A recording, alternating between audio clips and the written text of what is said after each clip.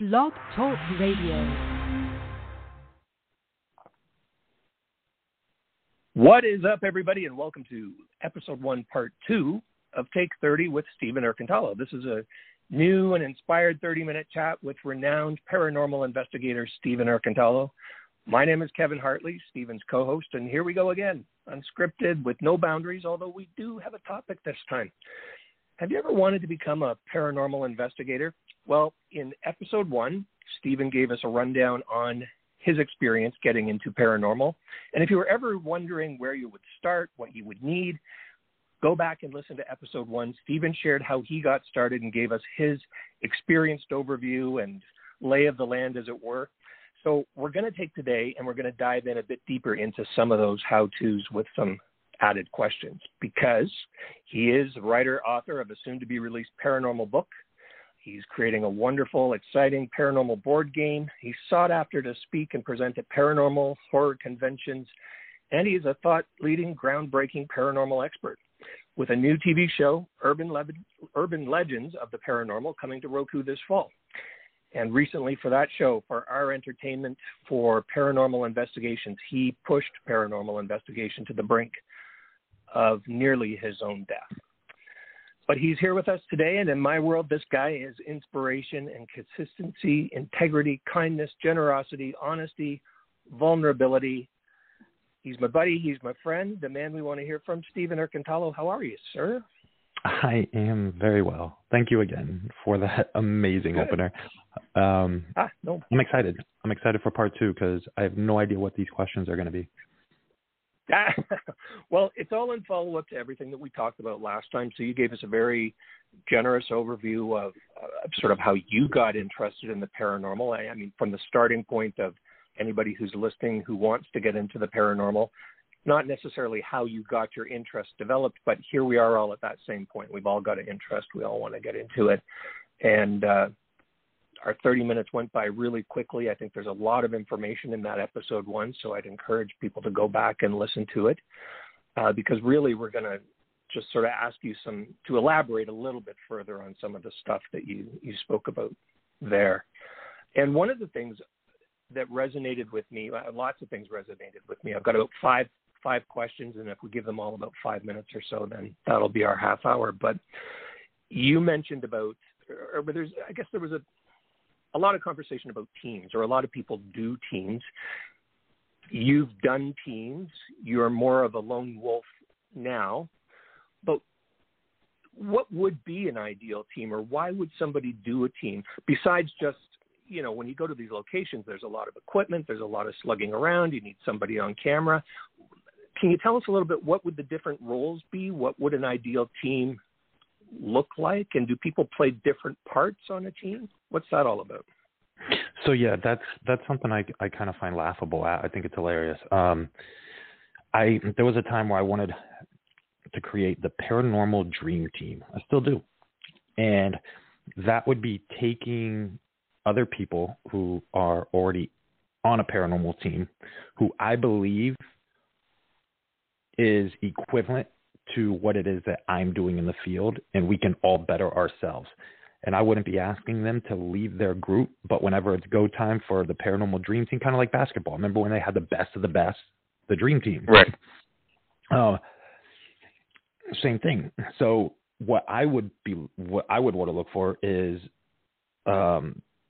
someone who, it's weird. So normal teams, right, outside of what I do, they have like an EVP specialist, I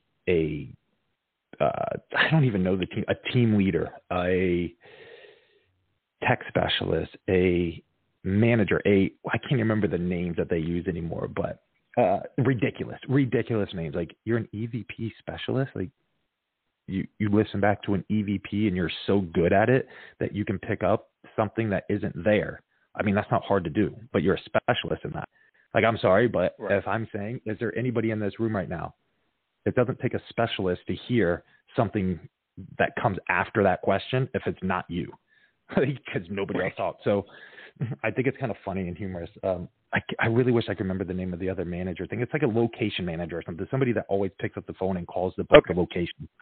So I think the team name, I think those things are so ridiculous. Like, I would be looking more or less for me getting, let's just say, the EVP specialist. Let's just say I pick apart different people that have different titles, right? Bring them in from the teams. We're together. I would tell them nobody is a specialist. Nobody is an EVP. Nobody is the lead investigator. I see something in all of you that we can do phenomenal shit together. Filming, go back to your team to do whatever you want. And then when it's go time for the dream team, we come together and we all fucking just feed off each other, because that's what it should be. Like, I don't care who's getting more attention, whether it's me or anything else. One, I really don't even like being on camera. Like, I'm there for the actual footage and the evidence in this and trying to really get this footage going. It's just, you know, that would be ideal for me. And every time I try, people will message me, oh, I wish I was closer. Oh, I wish I was this. Well, you don't have to be closer. Like, you travel to the location. You don't have to be in the same city as me to get to the location. Just make sure you're capable of getting there. And it's very hard. But then again, I'm very intimidating when it comes to this field. And as you know, like, I don't think you think I'm intimidating, but I can see how other people can base off all the other things I do. So it's very hard for me to find that dream team, but that would be my ideal thing. Other than that, I think it's ridiculous to give people titles as if they're I don't know, as if they went and got a degree doing it. It's hilarious to me. I make fun of that shit all the time. Yeah, and I had heard you sort of make fun of that in the past, and I guess that's sort of what sparked the question was, you know, we never really talked about your dream team, although you had mentioned that concept before about what it would really look like. And then, as I can imagine, just like a TV production, right? You've got different pieces of equipment that need to be looked at and monitored. You're going to these locations, things need to get there. I can see the value of having some of that, but I can also see the struggle in people, you know, sort of fighting to be the one on camera or fighting to be the one to be the lead, the person who heard it, saw it, discovered it, whatever. Yeah, and that's it. And the thing is a lot of these people have like 10 people to a team. That's too many people in a building. If you and I, right, standing there together, and 8 of our other team members are 3 things down. Oh, I heard a noise. Hey guys, was that you? Oh, okay, it was you? Oh, okay, cool. Now all you're doing, like, you're screaming this across the thing or on walkie-talkies or doing shit. I'm like, you're wasting so much time. Just you, I just want me and one other person, someone to film and me on camera, or vice versa. Give me the camera, you film. That's all it really takes. That's it. You know, and that sounds like good advice for somebody starting out too, because then you're not struggling to be a leader to a whole bunch of people, and you don't have to deal with that group dynamic. If it's you and a good buddy and someone you know, as you said you started out with, that just seems like a heck of a lot easier to deal with and yeah. maneuver. Yeah. Man, you want something done right? You want something done right? Do it yourself. That's it. So I just do all this shit myself because I know it will get done up to the par that I need it to be. My standards, you know? Yeah. And again, sort of as we said in the last episode, just like any business, that's, again, kind of good advice. It's like, really, that's how it's going to be. If you've got a vision and you want something done a particular way, then you really need to be that person who can inspire it, which you are, but then who can also manage it and make it happen, with whether it's with one person or a group of people, pardon me. And it's going to be a lot easier with one person for sure. Okay, that's good. I wanted to ask about that. I wanted to circle back to equipment to sort of narrow down. So somebody's here talking to us. They want to go home, get on the internet tonight. They want to buy the 3 or 4 basic pieces of equipment that they need. Just go over that again, what you think they would be. And I know last time you said there would be some price discrepancy in one of the, is it the K2 meter? Maybe all of the stuff. But particularly with the paranormal equipment, if I buy the $60 one or the $80 one, is there really that much difference? There really isn't. So 3 things that you definitely need, in my opinion: a night vision camera, because all the lights should be off and you could see through the night vision camera; a digital voice recorder. And that's pretty much available anywhere. That's I mean, you go to Best Buy, Walmart, paranormal equipment. Amazon. Yeah, you don't have to go to a paranormal site to buy it. Like, a camera is a camera. So a night vision camera or infrared camera, but then we're kind of getting better. I use an infrared camera because it's a wider spectrum. However, you don't need it. Night vision camera, again, basics, right? Night vision camera so you can see in the dark and see the shadow figures or whatever because it's picking up on a larger light spectrum that we see with our own eyes. Digital voice recorder to pick up the spirits because it's on a different frequency level. And then what I love is the spirit box because it does sweep radio frequencies at either 100 milliseconds, 150 milliseconds, 200, 250, 300, 350, or 400. I do it at 150 milliseconds, 0.150 seconds, which is scanning too fast for it to actually say a word or a sentence. So if it does, that's paranormal. That's something that's credible. Do you need a spirit box? No. What you really ultimately need, for sure, in my opinion, because seeing is believing, a night vision camera. The rest is just if you want it to back or validate what it is that you may or may not have captured on camera. But the three things that I would get: night vision camera, digital voice recorder, and a spirit box. In that order. And yeah, okay. That's what I wanted to know. And just, for people starting out, I think that's really great. Now, just on equipment, and just because I've seen it in use, I can't remember if it was you or if it was somebody else. What's the device that looks like it has a bit of a screen and then the spirits or the entities show as little stick people? Yeah, the SLS. So, yeah, I'm iffy about that. And I'll just say as a skeptic, why do I want to believe that? Because there's just something about me that thinks that in today's engineering and electronics sophistication, that's just an echo of the image that's actually there. I mean, that's just me as a neophyte sort of looking at it, kind of going, I don't know if I believe that. Yeah, so I could break that down simple without getting too technical. It's actually made from an Xbox 360. That should be red flag number one. It's made from a gaming console. Okay. Now, notice how the figures, okay, when you do see them, they're green and they bend at the joints, okay? So if you look up how they make basketball figures, football players for Xbox 360, they're wearing pretty much a green suit with these little sensors on their joints. So for that to get picked up on the Xbox 360, that's what it has to look like. Is it coincidental that the figures on this Xbox 360 and the SLS are green and bend at the joints? That's really all I'm going to say about that. No, it's not picking up spirits. That's the easiest way that I can say it without breaking the whole entire piece of equipment down. And if I did, the time for it, we just don't have the time to do that. But if I did, you would understand, like, okay, it is fake. Now, people be like, well, it's not, because there was a figure there and I felt it touching me when it was there. No, you were told that it's there and you believed it was touching you because you felt like it was there. If there really was a spirit being picked up on that device with the green thing, then one, the night vision camera or the IR camera would pick it up as well, because the frequency of light spectrum is much larger than the SLS. So it would pick it up, hands down, no matter what. No ifs, ands, or buts about that.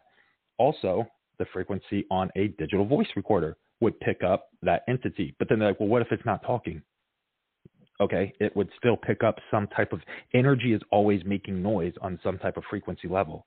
There's sort of frequency disruption. Something.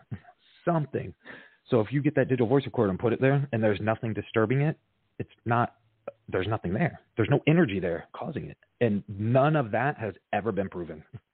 There has never been somebody that does that with a voice recorder or does that with a night vision camera. Sure, they've recorded with the night vision camera while seeing it on the SLS, but you never see a figure on the night vision or IR camera next to the SLS camera. Never. I tried doing that with the footage that I have on my YouTube with the SLS camera, and you could see the figure, and I have the night vision camera. You still don't see it.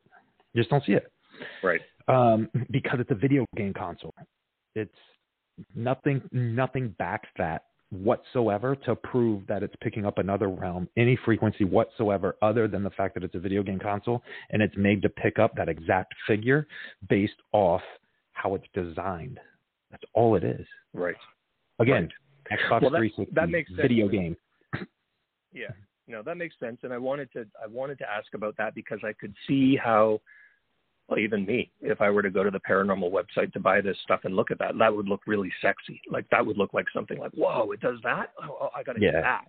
And I'm sure that's probably one of the more expensive pieces of equipment, even though it's a recycled game box. So it's, and they oversell them so much when you can realistically make one for under $100 or buy one for 400 plus. It's insane. Right. Okay. And they die super fast. They die so fast within like 10 minutes. Oh, really? Yeah. So not a good investment. Not at all. If someone has one and you're with a team or whatever, entertain yourself and use it if you want. But in reality, you're wasting time, in my opinion. You're just wasting time, and it's all you're doing. And I wanted to talk about locations. So I'm gathering you just can't do an investigation any old where, or can you? You've talked about going to cemeteries and going to specific locations where you've had to pay a fee. Where would somebody starting out, could they go to the cemetery at the corner in their neighborhood? Do they have to go where there's some known legend or paranormal activity? What are your thoughts on that? So, like I said in part 1, episode 1, previous to this, my first thing was at a cemetery in Casadega, Florida. So I don't think they're wrong now. What I know now, 8 years now, after, it's free, it's cheap, do it.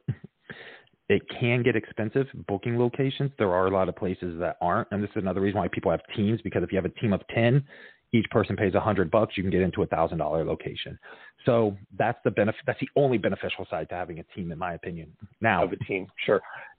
If you make good money, you live at home with your parents, you don't have rent, whatever your financial situation is, you could find a cheap location. But a place like Waverly Hills is $1,500. A place like off the top of my head, I honestly can't think. The old Clay County Jail or the old Hamilton County Jail, $100, $50 per person, or $100 if you have two, whatever. There are cheap places that will extend the time. Like some places are only like $500 for 4 hours. Other places are $500 for 18 hours. Personally, I would go to the place that is longer time. Now, it's like, okay, just because a TV show said the place is haunted, you got to understand they're also there for entertainment value for the TV show, so ratings can come in. It's a business. A TV show is a business.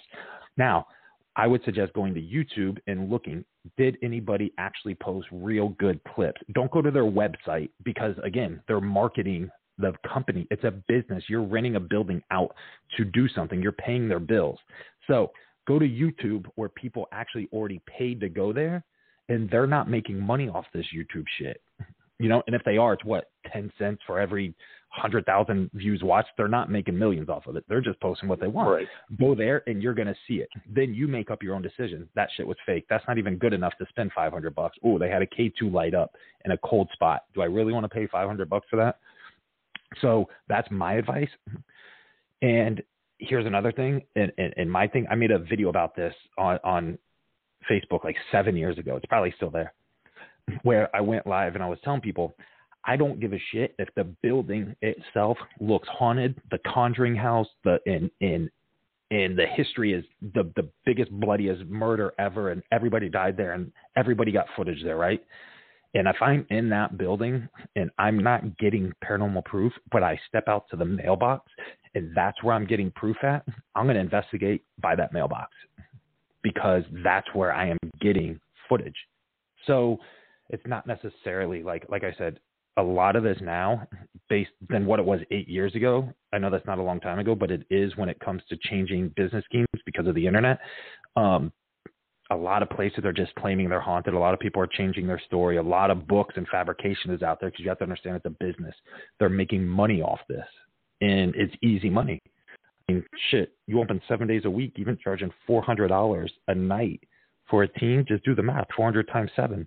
And then times that by 4. That's how much they're making a month. So, of course, they're going to boost it up and say that it's haunted, but in my opinion, very few. I choose the darker of the darkest locations.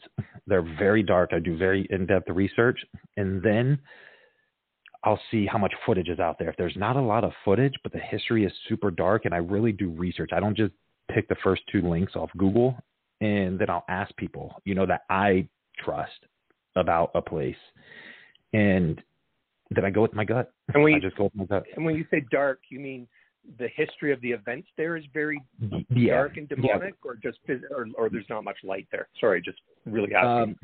No, dark and demonic. I would rather do the dark of the dark, because if I'm there to get footage, I want the best of the best. I'm not looking for the lady in white. I'm not trying to contact 2 little girl spirits. You know what I mean? I want, give me what it is. I want to see it. Now, darker the better. I do now, when I ask locations, I do say, are you around a city? Be more isolated, because I couldn't find anything online. How are the lights there? Oh, no, there's no lights. Perfect. I will do that. Are there any street lights nearby? No street lights. Perfect. Because I want it pitch black, because then my night vision and IR cameras are going to work better. You see what I mean? So it's not just for me. You're kind of, everybody listening, you're kind of getting a piece of how I work, which is why the Dream Team thing is a big deal to me, because I don't want lights. I don't want these things. That's going to better the footage, and that's going to better the documentation. And notice how I'm not saying ever it's going to make me a star. I'm always saying it's going to better the footage and the documentation, because that's what it is that I want. That's why I push these limits. And that's it. Like, I really want the details of the place. Not, oh my God, Ghost Adventures was there. Oh my God, they said they'll never go back again. Oh man, my buddy was just there and I heard about this place because it popped up as a sponsored ad on Facebook. I gotta go. You know how many sponsored ads of haunted places are about to pop up during this fall season? Because COVID's over pretty much and buildings are opening back up. And this is the prime time for people to start ghost hunting, because supposedly it's scary because it's Halloween. Like, right. It's crazy. Right. And so just on that as well, you just mentioned you're very good at speaking. You're very good at public speaking. You're very good at talking off the top of your head, kind of things. I know some people don't even like to do a Facebook Live. They don't even like to hear their recorded voice. What kind of things, or would you suggest that people do to sort of practice that? And then what should they be? I guess they should really be narrating the experience. Is that it? Should they be narrating what they're doing as it's happening? Yeah, that's what I do for the most part for my footage. I was always nervous. I'm super shy. Again, alter ego comes into play. And right now this is me, because I've been doing this for a while, so I'm comfortable doing this. But when I first started, like, video lives, I'm like, oh, I don't like how it looks. I hate my voice. So I never watch my footage. I've never listened back to a podcast. I slowly will listen to bits and pieces now, because I got to edit footage and do things, but I still cringe because I'm like, oh, that's me, but it is what it is. So my best advice would be just do it. Who cares what you look like? You know what I mean?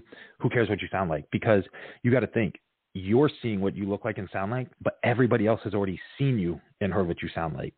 That's just it. Like, you, that's what you look like. Deal with it, you know? Yeah, or contrarily, doesn't know what you really look like and sound like in real being. So it doesn't really matter, because exactly.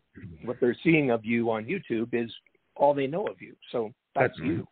That's good advice. That's good advice. So, I mean, and it really is, like, wholehearted honesty, it gets better. Like, it gets easier. Easy. Like, now you can ask me any question.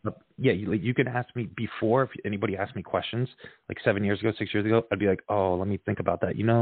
Now ask me a question, and it's because, again, I know this kind of goes back to part one, but I found my niche within the field, and I know what I'm talking about, because through experience and through learning and teaching myself and everything else. You can't really get a degree in that. Like, you can go to school for public speaking, but I don't feel like that helps. The best way that helps is pull your phone out, do a Facebook Live, and just start talking. Talk about what the status is that you are going to post.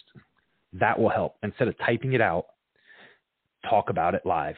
It's the same concept, and you'll get better at speaking, and you'll get better at being on video. Boom. Yep, and that's exactly because you're going to post it anyways. So just have to stick your face on that. That's the same advice they give to actors starting out that are not used to self-taping, which is now what we do. Instead of going in live to audition, we do self-tapes, and it really freaked people out. You don't want to self-tape, but you want to be on TV. Okay, whatever. Yeah, it's going to freak you out more when you have 15 cameras fucking filming you at all different angles and about 100 people in a studio staring at you. And Go.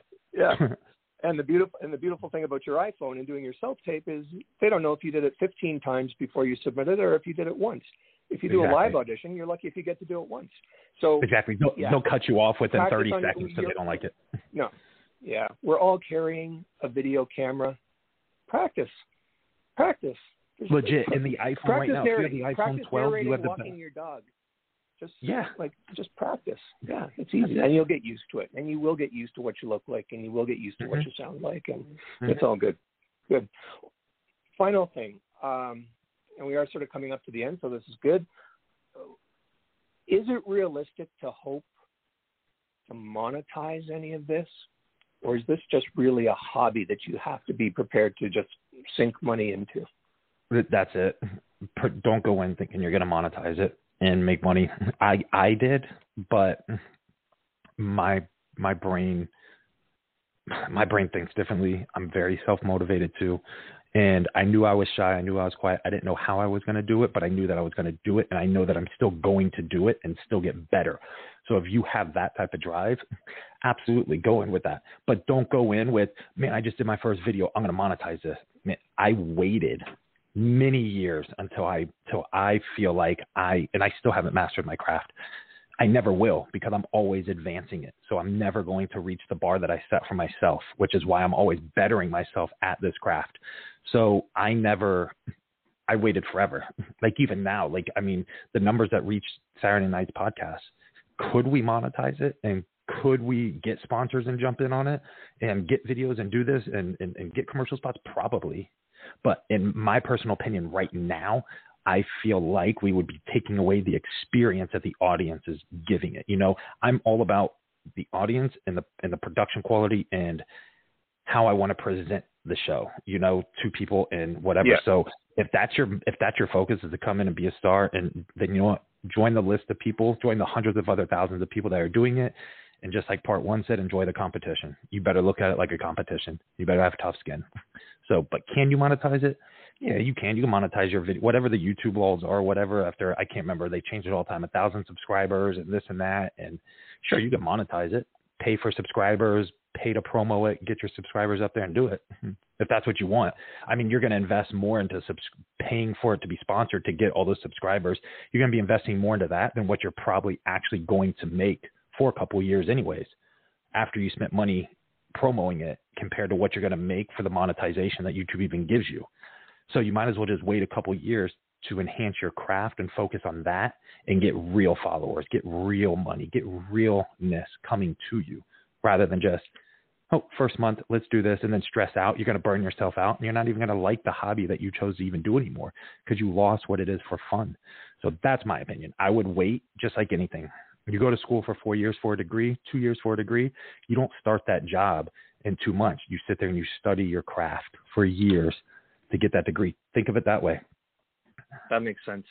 This is like a hobby that becomes something. This isn't like any other business that you can just start and set up. I'm not going to go to Amazon tonight and get my equipment. I'm not going to go out tomorrow and rent a location and hope that within 3 weeks or 4 weeks, I can turn that into some sort of revenue. Correct. Yeah.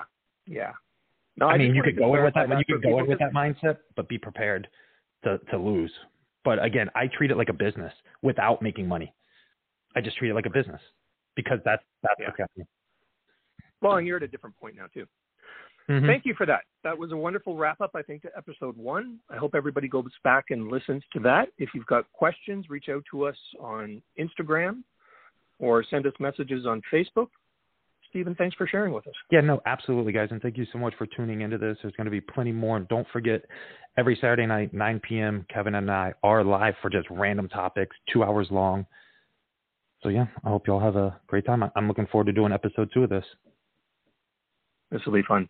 Everybody have a great day. We'll talk again soon. Take care.